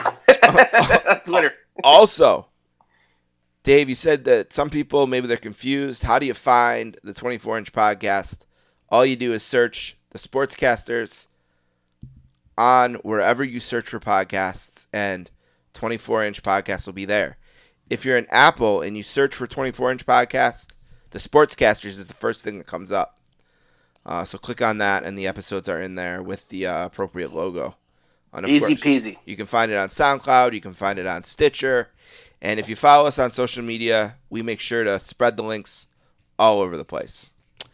All right, a couple pieces of business yet to do. We got to do listener emails. We'll do that in a second. We're going to tell you what we're going to do next time. But before we do any of that, Dave, we kind of mentioned that the Hulk is on a run. It's his second title win. Before we move on from this era, I wonder, because we always check in with you on this, what's the Hulk doing in the house shows right around this time? Why don't we do the end of May or so? Yeah, I'll give you 89. I'll give you the last week of May, piling into June a little bit. Yeah, let's do that. Okay. May 27th, the night that Saturday Night's Main Event aired. Obviously, it didn't air live, like we said. The Hulkster was in Calgary at the Calgary Saddle Dome, not playing Sega Genesis NHL hockey, but he was actually losing to the Macho Man Randy Savage by countout. Then, May 28th, Edmonton Coliseum in front of 14,000 fans. Macho Man over Hogan again on a countout. May 29th, the Montreal Forum, 12,000 fans. Savage over Hogan on a countout. June 2nd, No Holds Barred premieres in theaters worldwide, I would imagine. I know United States. Saturday night, June 3rd, Boston Garden, 12,000 in attendance. The final show to be aired on NESN. That's the MSG network of Boston. So that's a big blow, losing those Boston shows. They were all over primetime wrestling and all that kind of stuff. This was the last one, June 3rd. Savage over Hogan on a countout. You guessed it. June 4th, Portland, Maine, Cumberland County Civic Center. I took a road trip to see Motley Crue there one time. 8,500. Savage over Hogan on a countout. June 6th, a Tuesday, Hollywood Dave Rowland celebrates his 9th birthday. And all these count-out victories, Savage over Hogan. I think if you compiled all the Hogan-Savage matches ever, I think Savage might have the winning record over Hogan, because they did a lot of these count-outs in '86 as well.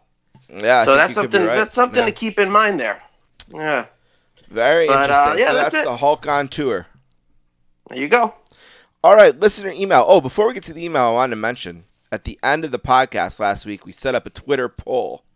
Paula, Dave, and I did our Iron Sheik impressions, and the results are in 67% to 30-something%, 33, I guess, to 0. Paula wins the best Sheik impression. Dave is second, and I got no votes. Not a single vote for my Sheik impression, which I say was bullshit. Yeah.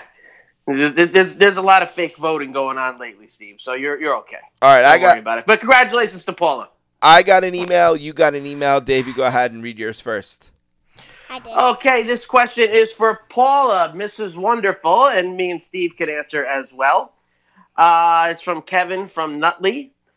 Guys, on your podcast, you mentioned Cyndi Lauper. Do you think she deserves to be in the celebrity wing of the WWE Hall of Fame? If yes, why do you think she is not there yet? If not, why not? Paula, you want to go first? Probably because she was in the new Cyndi Lauper video. Oh, for the Goonies? Yeah. You like that Goonies video she's in, right? Yeah. Tell us about that I video. love that. What's it like? Because there's wrestlers in that, right? Yeah, like Cheeky Baby. Yeah. And like everybody in the podcast. Piper, I think, is in it. Paper. Piper's in Captain it. Nikolai, Lou. Andre. Captain Yeah. Luke, Andre's not in it. and I'm the sorry. Goonies. The Goonies are in it. So I think probably it because Cyndi Lauper sings in the Goonies. Okay, what do you think is your favorite Cyndi Lauper song? The new one. The Goonies one? Yeah. Because it's so cool. Yeah. Do you like? What else do you like? Do you like Time After Time? Yeah. Why don't you sing a line from that one? Time after time. Very good, very good. Right. And Girls Just Want to Have Fun. Fun. You like that one? Yep. I think my favorite Cyndi song is All Through the Night. She did some. That's a great song. Yeah, and she did a great version of it in Howard's studio, in the mid '90s too. Really, really great version. But I think she Paul, should absolutely okay. be in. It's all right. We'll get back to Paul in a second. Uh. I think to answer the question, just my answer. I think she should be in. It's a crime that she isn't in. WrestleMania was as big as it was because of Cyndi. And I was chatting with a listener on Twitter who was catching up.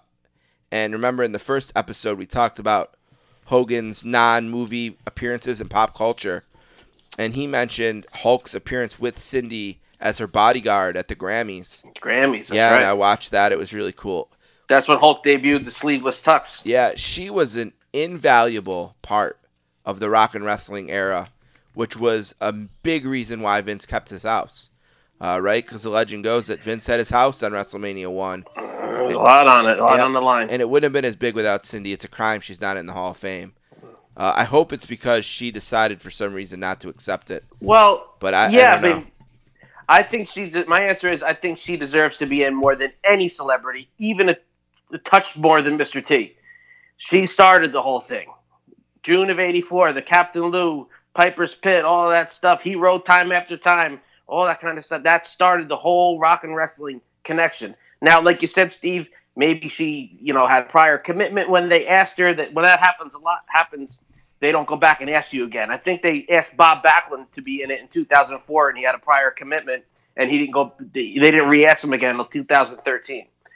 Now, Cyndi Lauper did appear about 10 years ago on a Raw with Wendy Richter on I remember Piper's that. Pit. Yep, I remember So that. there's no bad blood, at least 10 years ago. But you think that they would have had her around that time? I just don't know the reason. I'm thinking that she will be in it eventually. That's my answer, and she should be, and she will be. That's my answer. So yeah, good question. And Yeah. Paul, you are the coolest 4-year-old around with that music knowledge. I love it. Absolutely love it.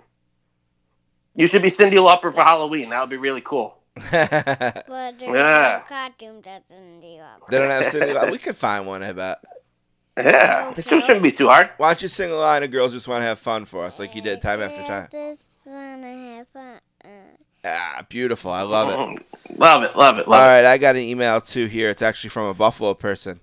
The first time a Buffalo person is checking in, and a Buffalo person I don't know. I love when that happens. It's Jeff from Buffalo, and he says, "Hey guys, really enjoying the 24-inch podcast so far, but unfortunately, you two guys are only the second and third best person on the show." I think he knows what he means, but I think I know what he means by that. Just a really quick Hogan question for you. You guys talked earlier about your favorite non-movie moment for Hogan in pop culture. What's your favorite Hulk Hogan movie? I knew this question would be coming soon enough, so thanks for that. Dave, what's your favorite Hulk Hogan movie? We're not going to count Rocky 3, obviously. That's Yeah, no, that's not a Hogan movie. That's too more easy. that's more of a movie that Hogan's in. Leading role. Right. Hogan movie. Yeah. We're looking for more of a Hogan movie, I think here. I think everybody would probably think I'm going to say No Holds Barred because of the wrestling connection and when it came out. But I'm not going to get some hate mail for this. I really like Mr. Nanny. I don't know why. I just like that movie. It's a movie you could kind of just have on in the background at any time. Like just one of those deals. There's a lot of wrestlers in that movie too. At the beginning, Hulk got everybody a payday. Alpha, Brutus, Neidhart, etc. And I just think it's a pretty cool, kid movie. whatever, the family could sit down and watch it. It's kind of a little bit of a Home Alone ripoff, but there's a lot of room for Home Alone ripoffs because it's so good. But yeah, I mean, then we, Suburban Commando's right on par with that. Then you started getting into those made-for-TV movies Sure. that he did with Carl Weathers and Shannon Tweed and stuff. But I'd watched them one time a piece, so I can't even really give an answer there. But yeah, what the hell? I'm gonna go with Mr. Nanny. All right, I think Mr. Nanny's the answer if for some reason you don't want to say No Holds Barred, right? I think it's one of those two. But for me, it's No Holds Barred because it was just such a big deal. Hulk Hogan being in a movie at the movie theater. I went the Friday it came out.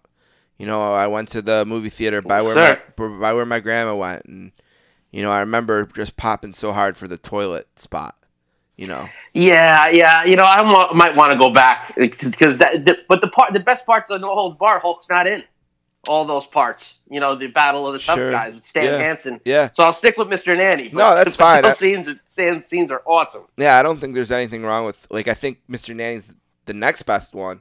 I think it's close, but Wangers. For me, it's No Holds Barred.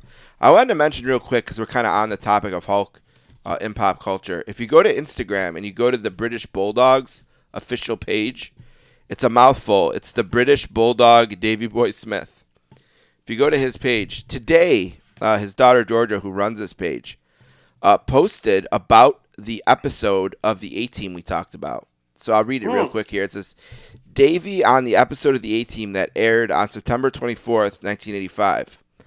In the next photo, you see my mom there on the set at Gold's Gym Venice with Mr. T holding a newborn Harry. I remember Davy saying that they filmed it for hours. So if you go check this out, there's a really cool poster of Davy Boy with a really fine looking Diana Hart with very newborn Harry and Mr. T holding him. Really cool picture, and I just thought I'd mention that. Awesome. I actually hung out with Harry Sorta a little cool. bit at the last WrestleMania over here in the Meadowlands, and he was a really cool guy. We had a couple of beers together in the concourse. And Bulldog, man, one of the all-time greats. I'm glad that his memory is really being he's going into whenever they do the Hall of Fame, he's going in next. Thank God. All right, Paula, is there anything else you would like to say to the millions and millions of your fans out there? So I have a couple emails. Okay, you got emails? Go ahead. Oh. Yeah. Okay, so one is from Anthony. Oh, Anthony. Okay, make sure you speak it into your mic, okay? Okay. Yep, all right. So they can hear you. It's a little bit big. There you go. Okay, go ahead. So one is when Anthony voted for one of the Shiki impressions, and he voted for me. Oh, Anthony voted for you in the Shiki contest? So he thought, how did I vote for that sanctuary? Okay. And what's the answer? So I think it is because I voted first. Okay. All right, very interesting. You want to do your winning impression again? You want to give us a couple seconds of your winning Iron Sheik impression? Yep. Okay, go ahead. Number one, Shiki, Hulk Hogan. Okay. All All right, very good. You see, Steve, Yeah. you didn't get cheated. She got emails Right, yeah. of her votes, man. And You're fried, brother. Anything else, baby? I think one is from my mom. Your mom wrote an email? Mhm. Oh, I know her. I banged her. Go ahead. What was that? Her name, she wondered how we always do podcasters. She wonders how we do them? Mhm. All right, go ahead. Answer the question. So probably it's because we do them with microphones. Okay. We use microphones and the board here. Yeah, but A computer to record. yeah, Yeah. but also I say, and I'm also just have a couple more emails. All right, well, let's speed it up. You can save some emails for next time. You got one more, maybe? Yeah. Dave, she's got a lot of emails here, bud. We only get one No. each. She's Yeah, got we don't get shit. She's What's got a whole going on? notebook full We don't, of them. excuse my language. Right. One is, the second one is from my doggy. Your dog emails? Oh, He That's says, incredible. My dog, Colston, apparently emails. bark, bark, bark. Bark, bark, bark. He said, bark, how do you that's do? cute. Bark, how do you do the podcasts? All right. Well, What's your doggy's name, Paula? Colton. Colston. Colston. Colston. Yep. I have a doggy too. His name is Ruby. All right. Well, for Ruby in New Jersey, Colston in Buffalo, I am Steve Bennett. That is Paula Bennett. And in New Jersey is Dave Rollins. We ask you to remember to say your prayers, eat your vitamins, and tell your friends. And next week, we got a big show. Oh, that's right. Oh, good job, Dave. Back us up a little bit. Back us up. Okay. Beep, beep, beep.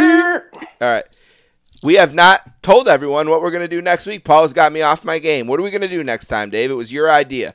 Your pick. Okay. Let the Well, people it's know. January, and since 1988 in the wrestling business, what's the big thing in January? The Royal Rumble, brother. And we're going to be taking a look at a great pay-per-view all around, not just the Rumble, the 1991 WWF Royal Rumble from Miami, Florida. Going to be a good time, man. I'm looking forward to it. Yeah, we'll break down the whole card, right? It's got a good undercard with a WWF title change. Great an angle going on throughout the card. I love when stuff like that happens. Yeah. So we'll go over that, and we'll, of course, go over the Rumble. We'll go over every entrant. So kind of a supersized episode. I'm sure it'll take us a bit, but we'll give it the time it deserves. We'll kind of, get through all that. We'll go through all 30 wrestlers. We'll go through all the matches in the undercard. The Rockers and Orient Express, is that Awesome one? Match. Yeah, that's the opening match. Yeah, so we'll really have a good time doing that. And, of course, we'll read the news from January of 1991. So that should be interesting. Yeah, a lot of stuff going on in the world at that time. Really crazy time in the world, right? So that'll be a really interesting piece of news there. We'll read emails if you have any. Number 4 inchpodcast@gmail.com, or find us on Twitter, same way. But yeah, thanks for reminding me about that. Royal Rumble next time. Anything else, Dave? Anything else I forgot? That's about it. I made a mistake last week, and I said that the NCAA tournament didn't expand from 64. It has expanded since then. They do playing games in Dayton, Ohio now. I just remembered that mistake. When I'm wrong, I say I'm wrong, Dave. Just like all good, my man. Just like the dad in Dirty Dancing, right? When That's I'm wrong, the way to be. I say I'm wrong. All right. With that said, let's try this again. All right. Steve Bennett, Paula Bennett, Dave Rollins, Buffalo, New Jersey. Say your prayers, eat your vitamins, and tell your friends about the 24-inch podcast. Brother.